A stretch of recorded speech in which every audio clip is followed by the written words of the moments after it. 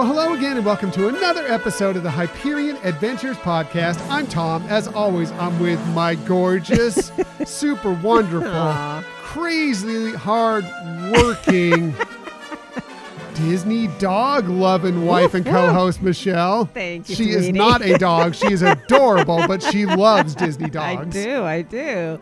Thank you, honey, and hello, everybody. So good to have you with us. We're recording this episode on Sunday, January 24th, 2021. We're moving our way through January, through the winter time. We actually had a nice winter storm blowing through here yesterday. I know. Here it was very chilly and rainy, but I know in some parts of San Diego with higher elevations, they got snow. Yeah, here we are, complaining about a winter storm when most of the people out there who are probably listening to us are living in some climate where it's like, yeah, that's the way it's been for the last 3 months. I know, Welcome right? to our world. So, sorry, we're not really complaining. It's just, it's an interesting Actually, fact. we liked it. When you live in Southern California, when you get rain, it's like the news stops. I because know. it's not the way it's not the norm here. Let's Right. just say that. Well, So, and last week, the week before was like in the 80s. Right. It was at 80 or 81. So it was more than that in some parts Yeah. of the county. It was really warm, but we digress. Anyway, thank you for joining us today. In the future, you can find us most everywhere you get podcasts. However, the very best place to find us is on our own website, HyperionAdventuresPodcast.com. And while you're there, we'd really love if you sign up for our newsletter. please sign up for the newsletter. I think I'm going to have some interesting things coming out. I'm not sure if Finally? it's going to be... Yeah, that's true. Finally. Just kidding. Possibly on this one, it may be the next one, but we are going to have some new information coming out on the newsletter for those of you who subscribe to it. It's just kind of a way to be more in the Hyperion Adventures know, to kind of be a little bit more locked into what we have going on with our episodes, what's going on with the Disney Dishes blog, and just a few other things that we have happening in our world. Right. You're like our VIPs. That's right. You are our VIPs. You're all VIPs, but the newsletter subscribers, just a little bit more. You just have a little bit more access. That's right. Yeah. Another way to get great access with us is to follow us along on social media. We have a lot of fun with a lot of other Disney family members, Disney content creators, Hyperion Adventures, all out on social media. And if you want to find us there, you can find us on Twitter at Hyperion Podcast, Facebook, Instagram, and Pinterest at Hyperion Adventures Podcast. We do have a YouTube channel. Hopefully you're checking out some of these episodes on YouTube. If you want to find us there, just do a quick search for Hyperion Adventures Podcast, hit subscribe, and you'll know whenever we have a new video. And if you ever want to contact us for any reason, please hit us up at our Gmail account, HyperionAdventuresPodcast@gmail.com. Right. We love hearing from you all, and we love people who share things. And this week we got a really interesting email that had some wonderful sharing from Scott, who showed some pictures that he and his wife did of one of their spare bedrooms. And oh my gosh, I want to hire these people to come decorate our house. Yeah, it was. It's really cool. I'll talk about that in just a second here. We did on a couple of different platforms get some response from last week's episode, including on Instagram. Amanda hit us up on Instagram. You can find her at Amanda June on Instagram, and she wanted to include her list in after our last episode, which was the most iconic, our favorite iconic Disney songs / songs that shout Disney, or the longest name ever for an episode. Anyway, Amanda said, my list for songs for this week's podcast, I'll Make a Man Out of You from Mulan, Show Yourself and Let It Go, both of them. Hashtag Men Love Frozen, of course, and Frozen 2. Right. When You Wish Upon a Star, which was very popular and not surprising. How Far I'll Go from Moana. Happily Ever After from the, Fireworks Spectacular at Walt Disney World. Beauty and the Beast from Beauty and the Beast, of course. Part of Your World from The Little Mermaid. A Whole New World from Aladdin. And Yo-Ho, A Pirate's Life for Me from, of course, Pirates of the Caribbean. Yeah. You did mention Scott, Minnesota did hit us up. He, of course, suggested our topic for last week. So he hit us up again. He said, what a great episode with your top 5 iconic Disney songs. I loved all the listener responses, some of which should have ended up on my list. I didn't realize that park attractions were in play as well. So in true Hyperion Adventures podcast tradition, here is my second list of iconic Disney songs. He has number 5, Great Big Beautiful Tomorrow. Number 4, You Can Fly. Number 3, Zippity Doodah. Number 2, Supercalifragilisticexpialidocious. 1B was the organ music from the Haunted Mansion, and 1A was Grim Grinning Ghost. So a couple of Haunted Mansion songs in there. And like you mentioned, he said, my wife would kill me if we didn't include the Haunted Mansion in there, as we just converted one of our spare bedrooms into a Haunted Mansion room. I've included some photos for your approval. Those photos will be on our YouTube video of this episode. So if you want to check those out, go to YouTube and find this. So yeah, cool. Thanks, Scott. Again, thanks for the topic, and thanks for the input. Thanks for all the listener input on last week's episode. We had it was really a great response. Yes, phenomenal, and we appreciate it very much. Yeah, we sure do. And you brought to light some things that we didn't even think of, some songs. So thank you. Yes, really appreciate it. Whenever you guys help us out, you do it all the time. We wouldn't do this show without you, because you are what drives us week in and week out. So we appreciate whether you just listen or if you respond or however much you take part. We just appreciate you very much. Now, before we get into this week's topic, I want to talk a little bit about a couple things from Disney Plus that we watched this week. Once again, we went through episode 3 of WandaVision, and I'm not going to give any spoilers away for it if you haven't had a chance to watch it yet, but still completely locked into the show. I don't know what you think, Michelle. Yeah, I agree. It's riveting the way they do it with the different decade genres that they include in it. It's really fun to see some of that scenery and just the way they're telling that story.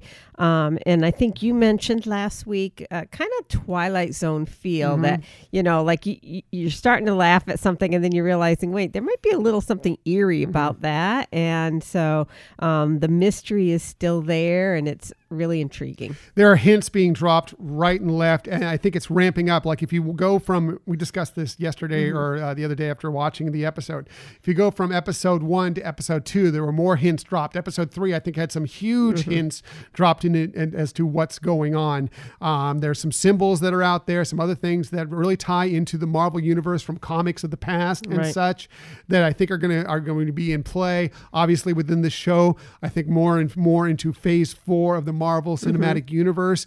Really a lot of stuff going on, and I cannot wait. I'm totally locked in. I'm totally sold. I cannot wait to see where this story goes. Right. And you had done some research too on like some of the symbolism in there and everything. And I think that also helped, well, one, add to some of the mystery, like, oh, I wonder why that's playing in here and things like that. But I think it also makes it a little bit more understandable that, what's actually going on. Yeah. And which we don't still know what's going on, but it helps us. It's great that we can speculate on some of these things. That's kind of what I like about the water cooler show, where it's not all dumped on you at one time. I mean, yes, of course, especially with a show like this, we want to know what's going on. We'd love to be following through and seeing what's happening out there. But I kind of like the fact that we're getting these episodes dropped on us, and then we have a week to think about it, go watch it again, speculate on it. Everybody's kind of around the same timeline, so it's not somebody is like 5 episodes in, one of your friends is 5 episodes in, you're only 3 episodes in, so you're always trying to be careful about spoilers. I love that about the way Disney Plus is doing some of these shows, like this and The Mandalorian. Right. And I think the big difference with The Mandalorian actually had like different storylines that you could discuss with friends, or like, oh, wait, you're not caught up to that one yet. And this one is a little bit different, more of a, what do you think that meant? Or why did this happen? Or did you notice that? That kind of conversation. Anyway, there are some key symbols out there. If you're interested in what I kind of believe is going on, there are some key symbols. There's some key stuff dropped in those little commercial bites that they put in there that I think are going to be playing a part in what we're going to see as we move forward. But I don't want to delve too much. Again, I don't want to get too much into spoilers of this episode, but we'll have lots to talk about as we progress, I'm sure. For another thing that we watched just yesterday, as a matter of fact, is we watched all of the Pixar popcorn shorts. They're very short. They're only like 3 minutes long. Some of them, I think that's like the longest of them. But they're very funny, very well done. Yeah. We enjoyed, I think, every single one of them. Some we think we got more laughs out of than others, but I thought we thought they were all stunning. Yeah, I mean, to contain so much in such a short time, so creative, and just love. They're all involving characters that we've seen in other Pixar movies. They touched on a lot of different characters, actually. And it was just fun. It was just fun watching. It was just like so cute. But again, I was really impressed by the level of creativity in such a small segment to get, a message across or the story across. Right. And finally, by the Pips or Popcorn, it doesn't take you very long to watch them all, but they are highly enjoyable, and we just had a blast watching those last night. Finally, I just want to talk about another thing that finally just came to Disney Plus that we watched again last night, which was Mary Poppins Returns, which we've seen obviously a long time ago. We got to do a review of it. We got to see it early because of where my job was at the time, and this podcast tied together. We were able to see a screening of it early and do some reviews of it. But it'd been a while since we'd really been able to watch it, and now it's finally on Disney Plus, and that's really nice that it's readily available for us. And I just really enjoyed it, and because of the fact that it's so tied into us, because of some things that we've been able to experience with it, and this podcast, it was just so nice to check it all out again last night. Right. It was, you forget how much you really enjoy it until you see it again. It's like, oh yeah, I remember that, I like that film. And then when we're playing it, it's like, I really like this film. It's really heartwarming. A lot of parts to it that really just, touched our hearts, on an emotional level, and, loved the music and had a great time with it. Right. And it's not the original Mary Poppins. Nothing is going to match up to that masterpiece. Right. I mean, you can't really, you obviously you have to compare the two because it is another Mary Poppins film, but it's a film that was done more than 50 years later. Obviously, you can't get Julie Andrews in it. You can't get Dick Van Dyke to play a major role in it anyway. I think that obviously Emily Blunt did a fine job of playing Mary Poppins. Is she Julie Andrews? No, but she did a great job. Lin-Manuel Miranda, we love him very much. He does a great job. Is he Dick Van Dyke? No, but he does a great job in the role that he's doing. And it was just, yes, the music's fantastic. Is it like the originals? Probably not as good as that, but it is really good music, and it is a really fun story, an interesting story. And if you haven't watched it, I would imagine you probably have, or if you haven't revisited it since it got back on Disney Plus, check it out again, because it is an excellent movie. Right. I think one of the things that we were talking about last night when we watched it was the first time we saw it in the screening, at least from a personal level, I think my bar was set a little too high. I enjoyed it, but it was, it's not quite what I thought it would be. But then once you just kind of get that past that, and you just say, oh, I'm just going to watch this for the film of watching this, and then really loved it, and each time I see it, I enjoy it a bit more. Right. Yeah, I think there's a lot more to take into it, but watched it the first time, loved it. Watched the second time, loved it. Watched it a few more times after that, and then finally when we watched it again, I've loved it ever since. So I think it's a great film, and I highly recommend you check it out again while it's on Disney Plus. So let's get into this week's stuff. We have lots of stuff for you this week, including we have a couple of announcements of things that we love that are returning soon. One to the Disney parks, another to Disney Plus. We'll talk about both those things coming up here in a little bit. Also, if you were a Disneyland annual pass holder who is wondering what's next for your chances to return to the happiest place on earth, well, your chance may be coming soon to lend your voice to that plan. I'll tell you all about that as well. But let's get to our main topic of the week.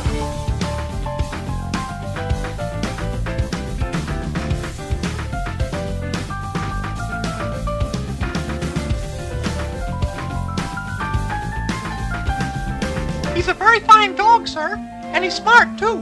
Huh? You're right, Mickey. He is a fine dog. He is a smart dog. Yes. He is the original Disney dog. Yes. Today, we're talking all about one of the Sensational Six, a character that we love, both watching him on many of the films or shorts or whatever he's involved with, but also meeting up with and doing meet and greets in the parks or on the Disney Cruise Line or whatever. And of course, we're talking about Pluto.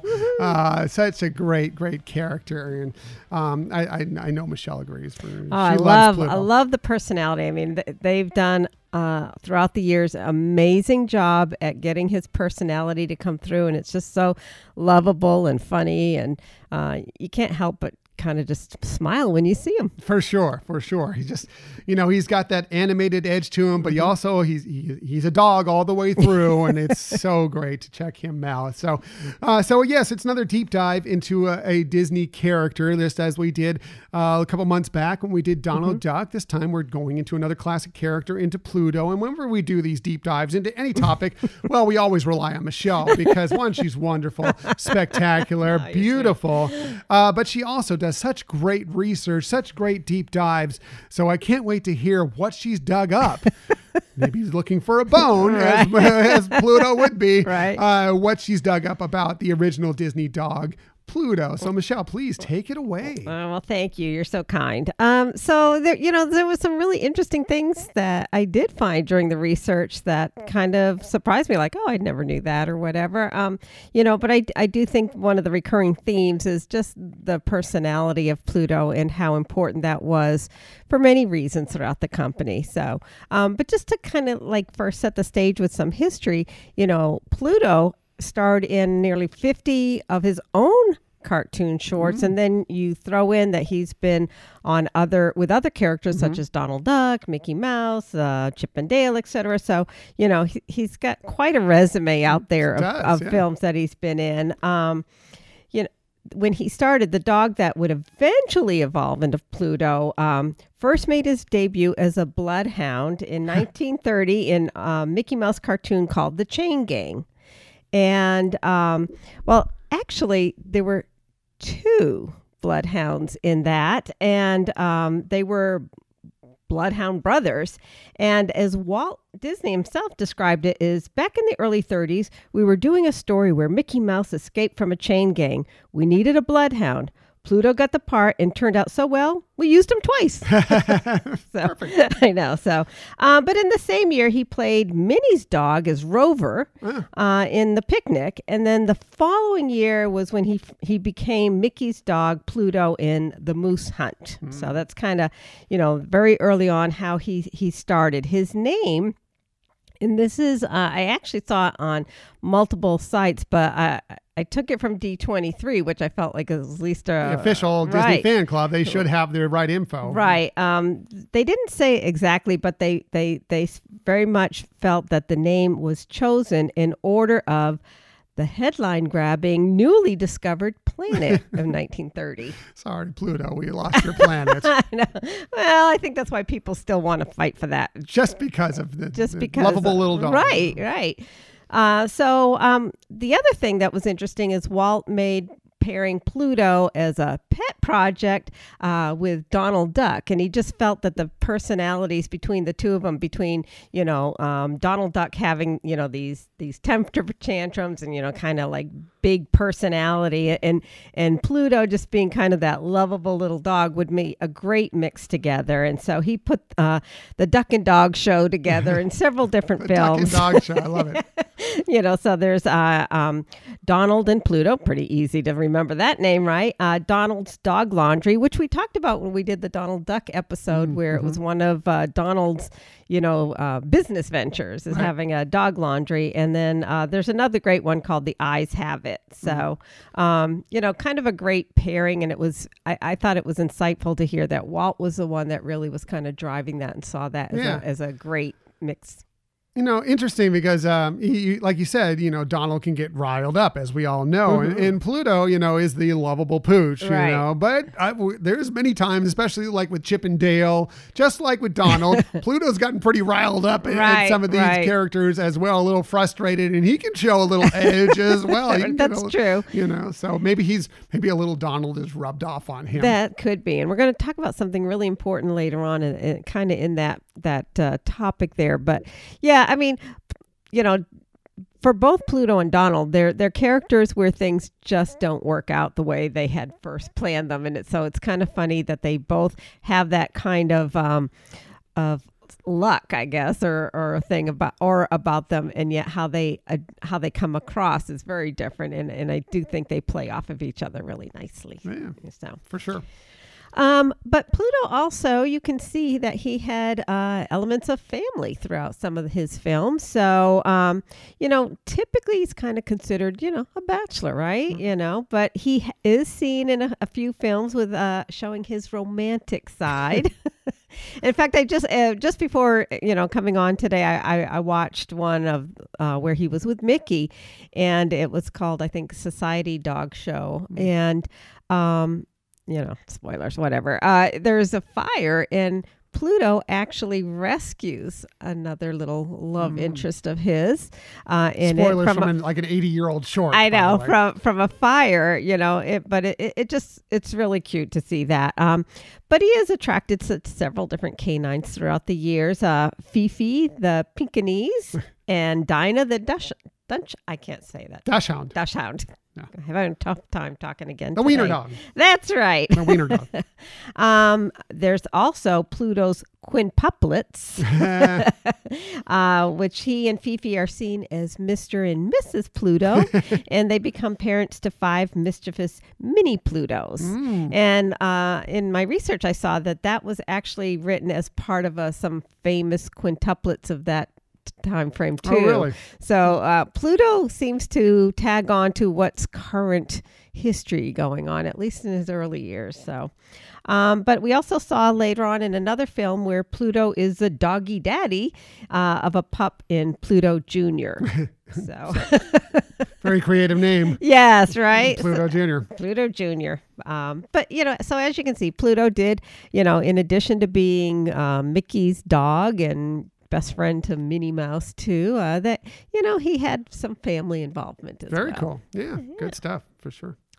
So the next element is in terms of Pluto and speaking, and we're really used to hearing him, his little kind of bark, but he's like, yeah, mainly. But the animators really felt that they wanted to be more expressive in his personality.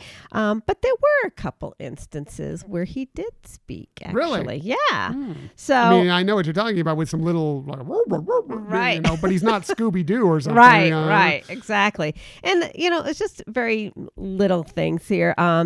In his one of his early films, The Moose Hunt, he actually says, "Kiss me" to Mickey. So, and I know I've seen that, but I don't remember that. Huh. And then years later, in Mickey's Kangaroo, you hear his inner thoughts. So I guess he's not really talking as like he's talking, like communicating. The voice in Pluto's head. The voice in Pluto's head. Yeah. And, then there's another time we hear him crooning. Well, sort of hear him crooning. Actually, there's a hidden record player that is playing a song from the Three Caballeros called "You Belong to My Heart." And so that's kind of a cute thing that he was seen doing as well. Nice. But veteran Pluto animator Nick Nichols explained, I'll quote here, "We've generally kept Pluto all dog. He doesn't speak, except for a breathy yeah, and a panting, raspy kind of a laugh. And Disney legend Pinto Colvig, who was the original voice of Goofy, performs most of Pluto's woofs, yaps, and yelps. But today's Disney legend Bill Farmer carries on the vocal tradition, barking for Pluto. Oh, that's cool. Right? So a tie-in of legends both times early on and current. So. Right. Very cool. Yeah. Pluto, it is interesting, and it's always the question. I think it's been out there for years, but also was brought up in like movies is, why does Pluto not talk more than like what you're saying? And he's a dog. Is Goofy a dog? He looks like a dog. Right. He was a dog originally, but he talks. Why can he talk? There's always that question out there. Right. I think in looking into this, they had Pluto. They had Goofy, and he did talk, and they decided they really did want a pure dog, to play a different role, and so it's interesting that he actually can be a star of his own films with the fact that he never does really talk. Yeah.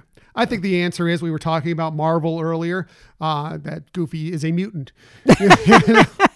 He at one time was an actual dog who would run around and bark, and then, he got hit by Terrigen gas or something, and he mutated into the talking dog. There you go. Yes, there we go. What a great theory. Yes, I know. Maybe Marvel picked that up. Trademark that one. So smart. Yes. So the other interesting thing, and it kind of parallels with a topic we talked about with the Donald Duck, because again, they originated around the same time, is that with the issue of World War II. And so actually the day after the Pearl Harbor attack on the U.S., the Army actually moved into the Disney Studios in Burbank to house troops and to kind of protect Lockheed aircraft plant, which was very close by there. And so, we talked about also how Walt was very much loyal to this cause and wanted to make sure that, he was supporting those efforts. But in actuality, by the government hiring Walt to create films for the military, it actually ended up coming to about 90% of the company's production during those wartime years, because they were losing monies from overseas, et cetera. So it actually really helped save the studios. Right. Yeah, no, a lot of the propaganda films, shorts that they did at that time, selling war bonds and helping to support the effort, did help to help the animators employed, right. And then it also did, and it of course helped the process of what we were going through and helped the country, right. In so many ways. So it was really a well-rounded effort and very helpful to all sorts of different causes. That's true.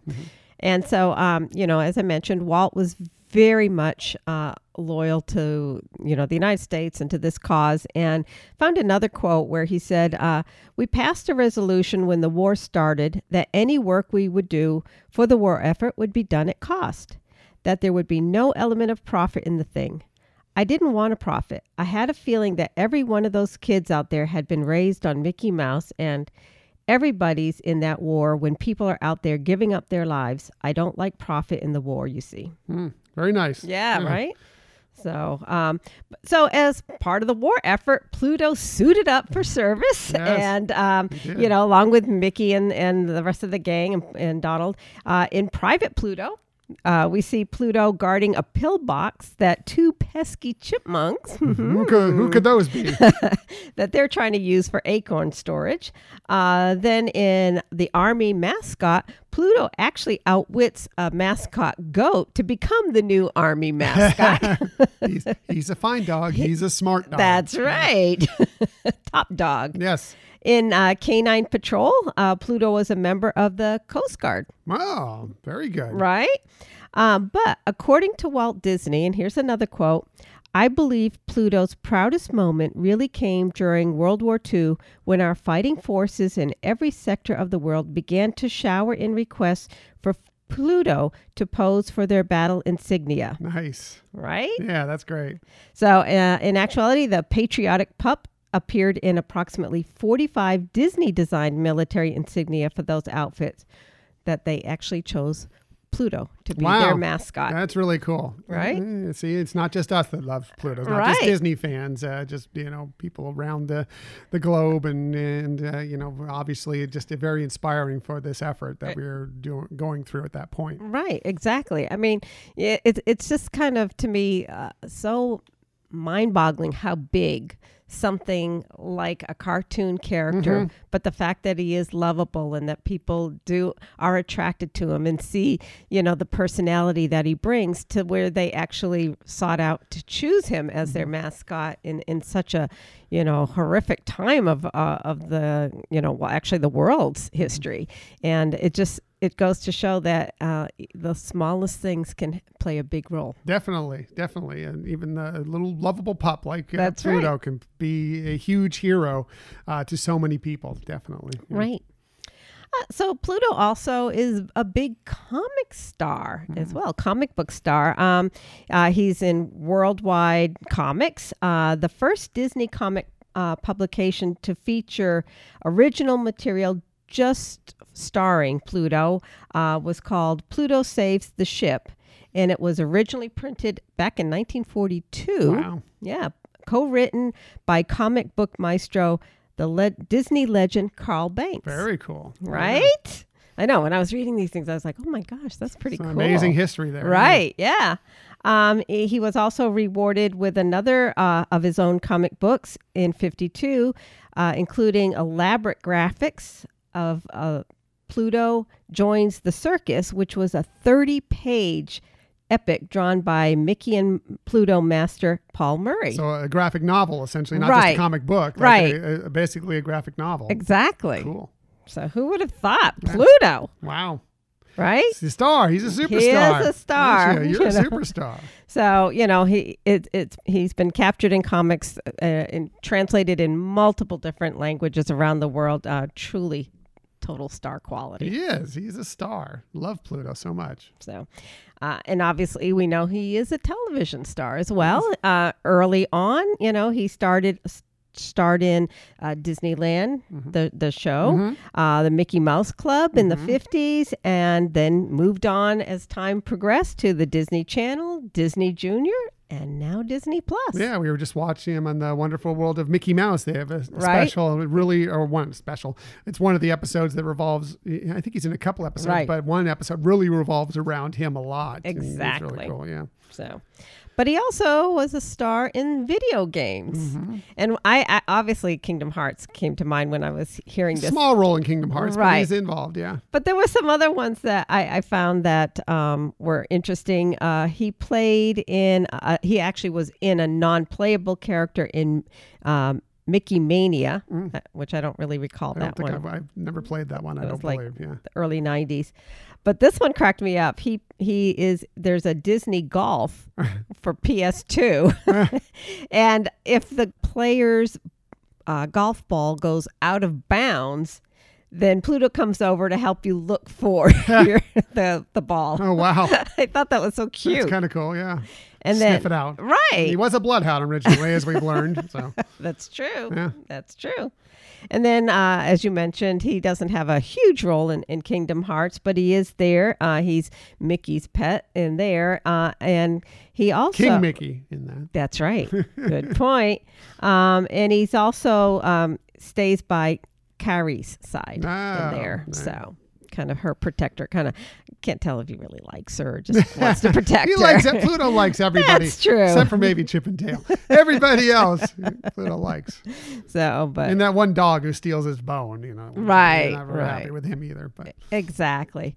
But there was one really significant contribution that Pluto's animation really left as a legacy. And that was early on in 1934.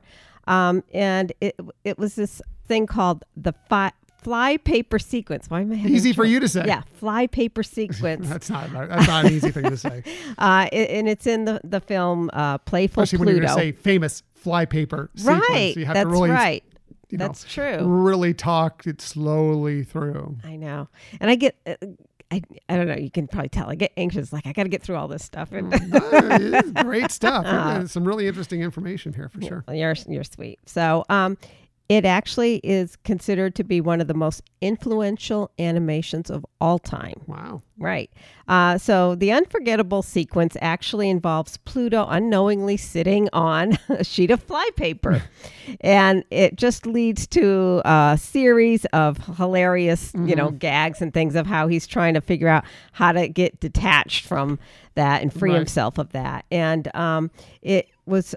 it's considered a dazzling sequence from the hand of William Norman Ferguson, the primary animator of the Witch in the Snow White and Seven Dwarfs movie. I think Cool. you might have heard of that. Something about it. Right? Just a small rumor about it. I don't know. Exactly. Much, Little film. indie film. Yeah. Right. So anyways, he really shows Pluto's flexibility and elasticity and showing the annoying battle that Pluto is having with this sheet of flypaper. And so it's said to have marked one of the first times an animated character appeared to actually be thinking. Really? That's Right. interesting. I would have thought by that point that there had been some thinking characters. Right, Yeah. right. No. So I guess mainly they were reacting to things, but in this, he actually is trying to contemplate how to solve this problem. And you can actually, it's shared with, that kind of emotion is shared with the audience. So the scene actually caught the eyes of Disney legends Frank Thomas and Ollie Johnson. And they wrote about it in their book, Disney Animation, The Illusion of Life. And they said that the sequence represents a milestone in personality animation. Cool. Yeah. Frank Thomas also went on to note, and this is a quote, "This was the key to making a believable character. Getting the character to think and puzzle out a situation. Pluto was ideal for this." So through it all, it showed his predicament, and the thoughts of what to try next to get out of that situation was what was really amazing, and a milestone, or Well, I mean, one of the things I think we love about Pluto, and it's credit to the various different animators that have drawn him over the years, is the fact that his face is so expressive for a dog. That you do see the different situations, whether it's just enjoying a dog bone, or whether it's finding that seeing that lady love dog, or whether it's Chip and Dale throwing him off and getting him upset, or whatever it is. His face is very expressive. Right. And that is again a credit to these various different animators that you have already shared with us. Right. And so it is interesting how, Ferguson was able to, without words, let the audience really see that Pluto was actually thinking. So it wasn't solely just reactionary. It only lasts 65 seconds in that sequence, but they said it opened the way for animation of real characters with real problems. Cool. So that's very interesting. Yeah. Right. And it actually was one of the things that caught Walt's eye, so much so that he actually had it reshot in color in Beach Picnic. So, it was something that, true animators really saw the importance of what that little sequence did to move animation for characters. Really cool. Right. So Ferguson died in 1957. However, in 1999, he was named a Disney legend. So, but I'd like to end with a quote from Walt about Pluto. And he said, "Through all of these great moments, I think I can safely say Pluto hasn't changed a bit. He's still the same, unaffected, simple-minded mutt he's always been." So and adorable. Pluto is adorable. He is. So it's just really great to see such personality in a character. One that, when you watch it, as I mentioned early on, you can't help but smile and just love him. He played a role in helping drive animation significantly, and then also, as we talked about with the war efforts, he became a symbol of hope or love for, people in the military. And I just think that's pretty amazing. I think it's amazing. A great job. Michelle always has the best research and does a fantastic job with these segments.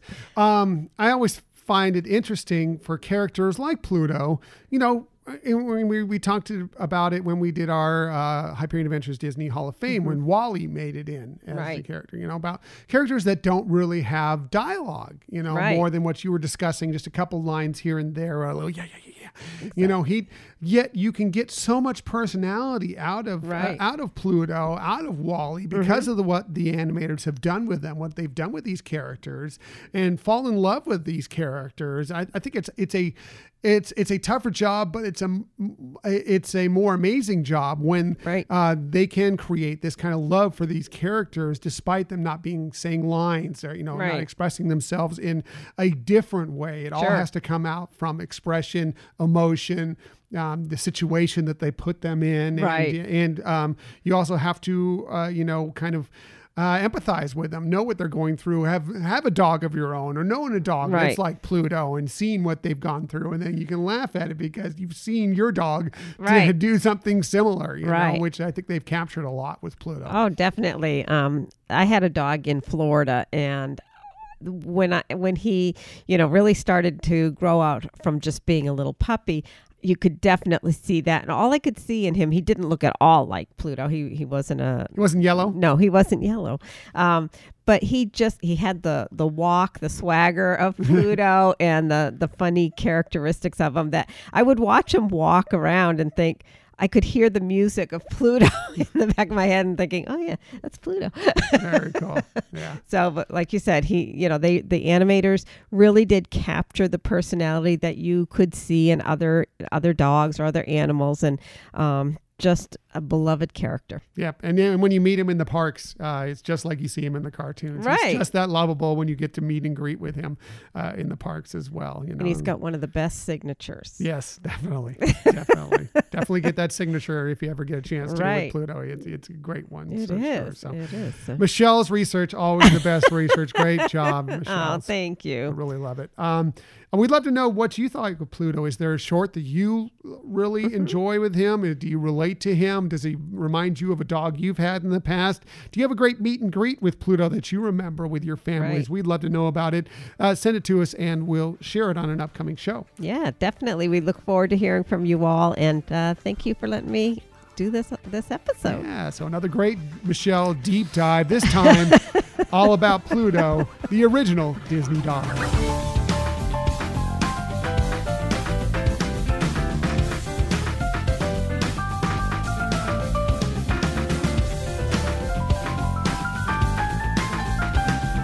So thanks again, sweetheart. Great job. Thank you. As always, Michelle's research is fantastic. I'm so glad she handles that because I'm not a big research person. She does such a great job with it. She does it so well, so that takes that off of my plate. But, then when she's diving into it, it's going to be some good stuff. So, well, thank you. Yeah, try to make sure editing out unnecessary. Yeah. You've taught me that. Nah, you do a great job with all your research. So let's get to our Disney stories of the week. I do have a couple for you this week. And then the first couple have to do with things that may soon, or actually will soon, be returning. We'll start with a guest favorite piece of entertainment that will soon be returning to the Walt Disney World Resort. This from the Disney Parks blog.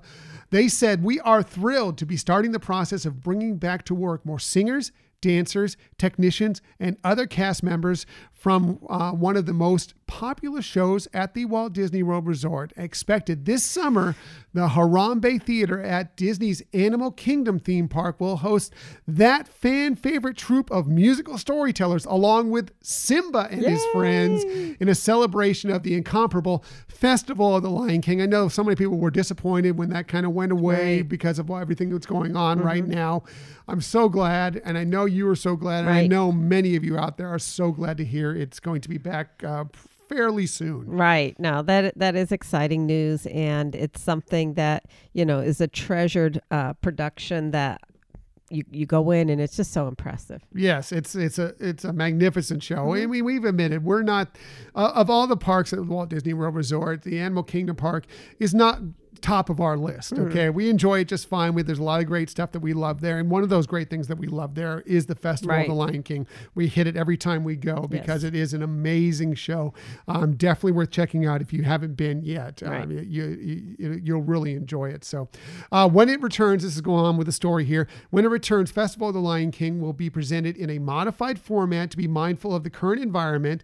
There will be adjustments to the show on stage and backstage, including updates to choreography to allow for appropriate physical distancing. They say they'll also adjust how the audience is seated in line with other theater-based experiences at the Walt Disney World Resort. So, of course, they have to think these things through as part of the reason why they stopped it for a while is because they had to reevaluate, the seating there. It's very much a sing-along type of show, and, that's a little frowned upon right now and behind your mask. And so they had to figure some things out. I'm glad to see that they have done that, and that soon they'll, I'm sure they're rehearsing it now, the new portions, what they've had to change, and it'll be back out there before you know it. Sure. And there's something on Disney Plus that, behind the scenes that we've seen on that one. I don't know if it was one day at Disney. Yes, that's right. They were with one of the monkey, or was it somebody was with the monkey acrobats, or somebody that was one of the monkey acrobats? Right, or it might have been Imagineering Story. I don't know. It was something. Right, but they looked at it, and kind of some of the things that go on back there. It's really cool. Right. I have to find out what that is and post a link for it when we figure it out. Remember what that was, but it is cool. So just check out everything on Disney Plus, and you will find it eventually. Right? It may take you a while, but eventually you'll find it. So they go on to say, who's ready to clap along with I Just Can't Wait to Be King, thrilled to the fire knife performance during Be Prepared, swoon over Can You Feel the Love Tonight, and take in the joyous circle of life. It's going to be an amazing celebration. Now, no date was officially announced as to when it was returning. They just said this summer, so that could be any time, but I think it won't be too long. And it'll be interesting to see as things adapt to in our world, as more vaccines are out there and everything else, if they can open it up more. But we're just glad to hear the cast members, of course, are returning to their jobs. That's but awesome. Also a show that we, the guests, love is coming back as well. Good point. Yeah. So there was a second announcement of something that is soon returning, this one to Disney Plus as well. This came out this week. It was at least equally as exciting to us. This, again, from the Disney Parks blog. They said the Muppet Studio has some exciting news to share, and something for which Muppet fans have long been requesting. For the very first time, all 5 seasons of the original The Muppet Show, which first debuted on television nearly 45 years ago, will be available for streaming on Disney Plus starting on February 19th. I didn't realize it was that long ago, but it was a phenomenal show. Oh, it's such a good show. So many stars appearing on it, and just a lot of creativity. It was kind of when it came out, it was kind of the variety show era when there was a lot of things like Donnie and Marie, Sonny and Cher was not that long before that. All sorts of funny shows like that, and so it kind of was a offshoot of that, a little vaudeville, a little variety show, only it was full Muppets. It was genius, brilliant, so good. I can't wait to see some of these great stars from that day, within it that were, that would appear. They'd have a guest star every single week. It's just total joy, and I'm really looking forward to reliving it all again, because I haven't seen these in so very long. Right. And I don't know that I watched a lot of them when they were out, but I do remember that you really got to know the personality of the characters, because it did give an opportunity for more character development than what you see on something. It's kind of like the newer Muppet movies. You get to know their characters' personality a little bit more, some of their backstory, and so this was also very successful in that. It's especially cool because apparently seasons 4 and 5 were never previously available on home entertainment anywhere. So I think you could have gotten probably a VHS or something, or, maybe eventually a DVD or a Blu-ray of the first 3 seasons, but you never got to see 4 and 5. So it's great that they're going to be out there for you coming up here in just a few weeks. So they went on to say, soon you'll be able to relive the early antics of Kermit, Miss Piggy, Fozzie, Gonzo, and the gang, or watch them for the very first time. There's a lot of you 45 years ago. There's a lot of you that have never seen the Muppet Show, so you'll kind of get to enjoy a lot of kids who get to check this out for the first time. In their hilarious variety show, which features sketch comedy, original songs, and guest performances from timeless and legendary stars such as Steve Martin, Elton John, Liza Minnelli, Alice Cooper, Julie Andrews, who we talked about a little bit earlier, Bernadette Peters, Diana Ross, Gladys Knight, Gene Kelly, and Luke himself, Mark Hamill, and of course many, many more. So I'm just so excited that we can just pop that on beginning on February 19th and just kind of relive all those great moments. Yeah, I mean, I'm sure they're going to look really hokey now, but it still will be fun. I think the Mark Hamill one is the one that has probably had the most press and seen at least clips of that, and I think that's the one that's most memorable to me. So really cool. That was one of the best pieces of news we had all week. We just talked about a couple of huge joyous pieces of news, and that was just one that just tickled me to death when they found it out. And I mentioned it last week that they had teased that there something was coming. I had no idea that this was what it was going to be. So that's just really cool stuff. So finally, we have one more story for you. That Disneyland, of course, was a big deal. That story from Disneyland last week was a huge deal. It still is being discussed on social media out there. Especially interesting to us was during that story that they actually came out about there was the mention that the happiest place on earth would eventually be adding something called membership offerings, quote unquote, in its place of the annual passes that are sunsetting, another quote unquote. Well, if you were a Disneyland annual pass holder, your chance to lend your voice as to what those offerings might look like is sounds like it's coming to Wow. you. So this from the OrangeCountyRegister.com. They said that Disneyland Resort President Ken Potrock, I wish I knew how to pronounce his name. I need to look it up and see how to pronounce his name. But anyway, said during an interview with reporters that the Anaheim theme park will be seeking feedback from pass holders on factors such as price, frequency, spontaneity, and the time of day, week, and year they'd like to use the new replacement program. So Nice. Potrock spoke in broad terms about the membership offering, which we were just discussing a second ago, that will replace Disneyland's AP program, and provided some clues about what that could look like. Disneyland's new membership program, which is already in development, will deliver choice, flexibility, and value, according to Potrock. The goal to spread out attendance at Disneyland and Disney California Adventure while satisfying the largest number of people. This is a quote from Potrock. I'm going to get his name. I'm going to find out how to pronounce it. I should have looked it up before we got into this episode, but I skipped my mind. So I apologize to him, Mr. President, Mr. Disneyland President. He said, we're going to use this time as an opportunity to develop new offerings and a new way to think about the business given the situation we find ourselves in. He went on to say, quote, we're trying to understand what do people want in this new world. When do they want to access the parks? How frequently do they want to access our parks? With what level of spontaneity? With what level of value? All those kinds of things and many more. So it sounds like for those of you who are Disneyland annual pass holders like us, that sometime soon we will be receiving some sort of survey, some sort of email, something along the lines to respond to, and then you can kind of chime in so they can kind of help shape. I'm sure they have a general skeleton idea in place right now, but maybe it might help them shape it a little bit more. That whenever Disney sends out surveys, you should respond to them because there's important information within them. Right, and they are excellent at capturing information through surveys, and again, it shows a sign of a strong company where you're comfortable with asking your customers what they want. I mean, it's a kind of a basic business theme, but a lot of companies don't necessarily do that. They feel like they know what the customer wants and they're going to make it.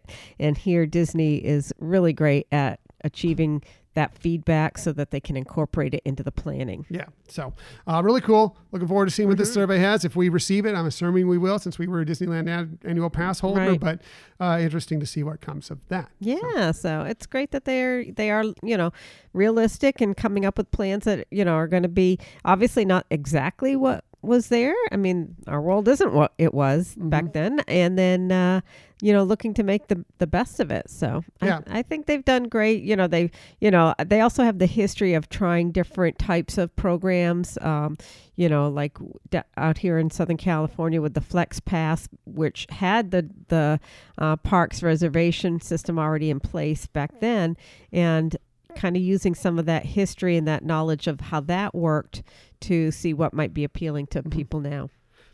By the way, during this week, especially when they announced that the Disneyland annual pass is going away, this is it's a different world. For those of you who only know the Walt Disney World Resort, believe me, Disneyland is a completely different animal than the Walt Disney World Resort as far as who visits on a day-by-day basis. Okay, so this was something that had to kind of be done because of the situation it's in. Now, there were some stories that came out because there were some different websites that decided, hey, we're going to jump on this and jump on people's paranoia out there, of like, oh, Walt Disney World's not selling any new annual passes right now. Okay.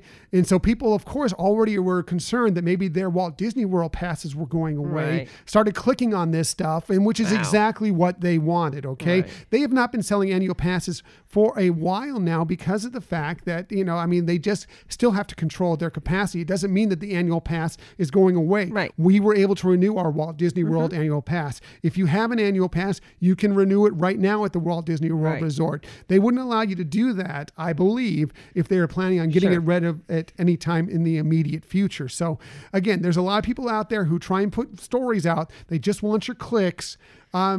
Don't feed into it, and it's just because, it's just annoying because you don't get any new information, but it does stir up your paranoia more than anything else. That's true. And, it's just better to, wait and see, look at what is out there already in terms of information, and just realize that they are going to try to make something that will help people enjoy the parks, again, in a different format, but something that is still going to be enjoyable. Right. And by the way, we were tied into, for a short time early on in this podcast life, into a website that did exactly what I'm discussing. And so we know what's going on with some of these websites. I'm not going to say it by name, but was one of the biggest mistakes we ever made, tying ourselves to that website for a little bit. We were happy to get out of it. And as a matter of fact, our Mary Poppins Returns review was on that website, and I'm bummed that that's where it ended up because of that. But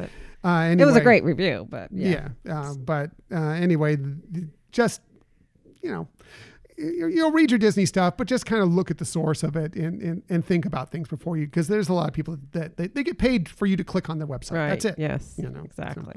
So anyway, sorry about that. I didn't mean to go off on that tangent, but I just thought it needed to be mentioned out there. So that's it for the Disney stories of the week. However, we never leave you without some sort of tip that might help you on your next vacation. And we always start with Michelle. One, because she's gorgeous, super hardworking. She does amazing research, but she also has the very best tips. So let's get to it. Here's Michelle's tip of the week. You're so sweet, honey. So, I thought, well, if we're doing a story about Pluto, should do a tip related to pets. So in some of this we've kind of delved in the past, but just wanted to give updates because things have changed over time. But if you are traveling with pets, Walt Disney World still gives you some conveniences for that. Some of the resorts are dog friendly. You can have up to 2, and those include right now Fort Wilderness Cabins and Art of Animation studio rooms. Nice. Yeah. So if you have a pet other than a dog that you're hoping to bring to the most magical place on earth, you can check out the Best Friends Pet Care. And they actually house not only dogs, but other pets, such as, cats also, but pocket pets. Pocket pets. Like lizards, birds, and rodents. Yeah. Okay. So there you go. There are options available for you. What about my goldfish? Will you take my goldfish? I'm sure. Good luck getting that on the plane. Yeah. Anyway. I had to carry him in a little 3-ounce bottle. That's right. That's all they allow liquid on the plane. I'm sorry. So, but anyways, there are options if you are traveling with your pet, and you can always go to their website and get more information as well. Very cool. Or if you have questions for us, if we don't know the answer, we'll try to help guide you through that. Perfect. And Michelle's tip, always the best tip. Great job, Michelle. Again, another great job.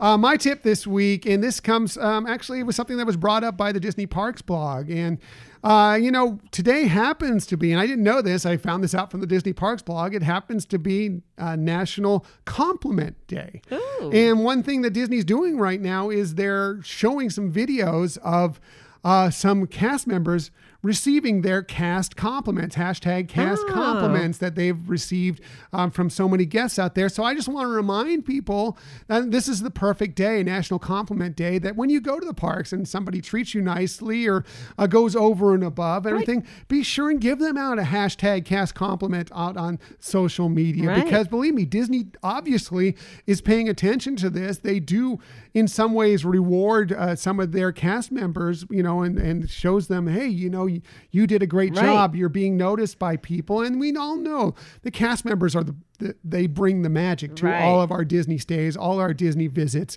And so it's definitely worth shouting them out, rewarding them. And I'm so glad that Disney does also agree with this, look for them, and is happy to let them know, look, you're doing a great job, that the guests say so themselves. Right, exactly. I mean, who doesn't like to get recognition for, their hard work? And the cast members really do a lot of hard work, and they have to deal with, a lot of things. I know that a lot of times they're in the midst of people having wonderful, joyous times.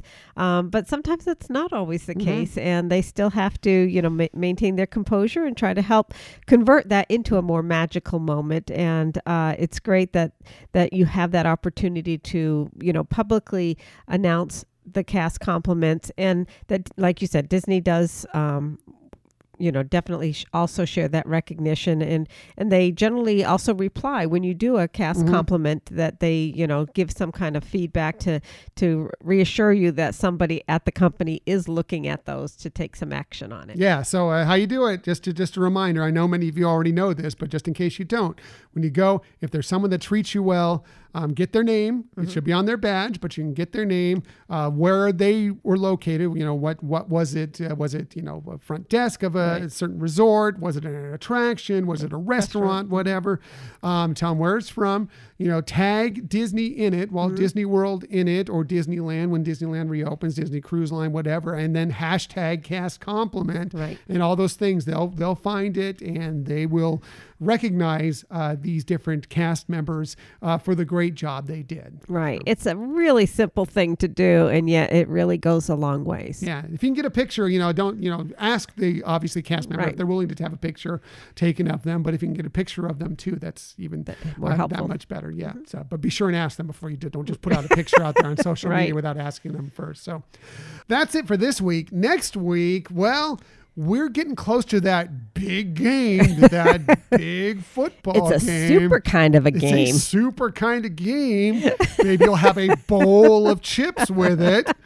Of course, we're talking about the Super Bowl. They're not going. Hopefully, the NFL is going to hunt us down for this, but I don't think they could because we don't make any money off of this show.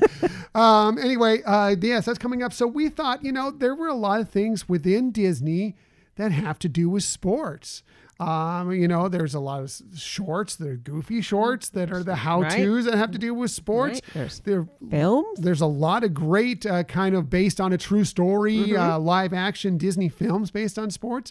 So we're going to look at all of that. And I think Michelle might do some research on this, but I'm sure I can share in this too, because I enjoy a lot of these films. I'm sure some way we can make it a 5 fave too. Something like that. We'll figure it out.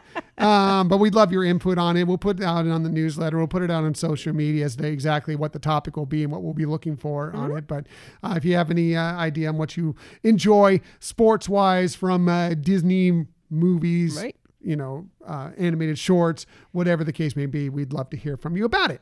Yeah, looking forward to it. Yes. So as for today, we appreciate that you joined us today. In the future, you can find us most everywhere you get podcasts. However, the very best place to find us is on our own website, HyperionAdventurespodcast.com. And while you're there, we'd love you to sign up for our newsletter. Yes, please sign up for the newsletter. It's just kind of another way to be more in the Hyperion Adventures podcast world. And that's mostly what it's about, is just kind of just keeping you more in touch with what we have going on. Another way to be in touch with what we have going on is to follow us on social media. We are very active on social media, and we enjoy being active with you on social media. We're on Twitter at Hyperion Podcast, Facebook, Instagram, and Pinterest at Hyperion Adventures Podcast. We do have a YouTube channel. Hopefully you're checking out some of these episodes on our YouTube channel. If you want to find us there, just do a search for Hyperion Adventures Podcast. Hit subscribe and you'll know whenever we have a new video. And if you ever want to contact us for any reason, please hit us up at our Gmail account, HyperionAdventuresPodcast@gmail.com. That's right. If you have any questions about any of our episodes or any feedback or anything, questions of us, please don't hesitate to send us a little email. Yeah. Even if you just want to say hi, we're happy to hear from you every single time. Whenever we get an email, it brightens up our day. Yeah. So thank you very much. And thank you for listening to another episode of the Hyperion Adventures Podcast. We look forward to sharing some time with you again next week. Until that time, I'm Tom. I'm Michelle. And we hope that you have a magical week. Bye.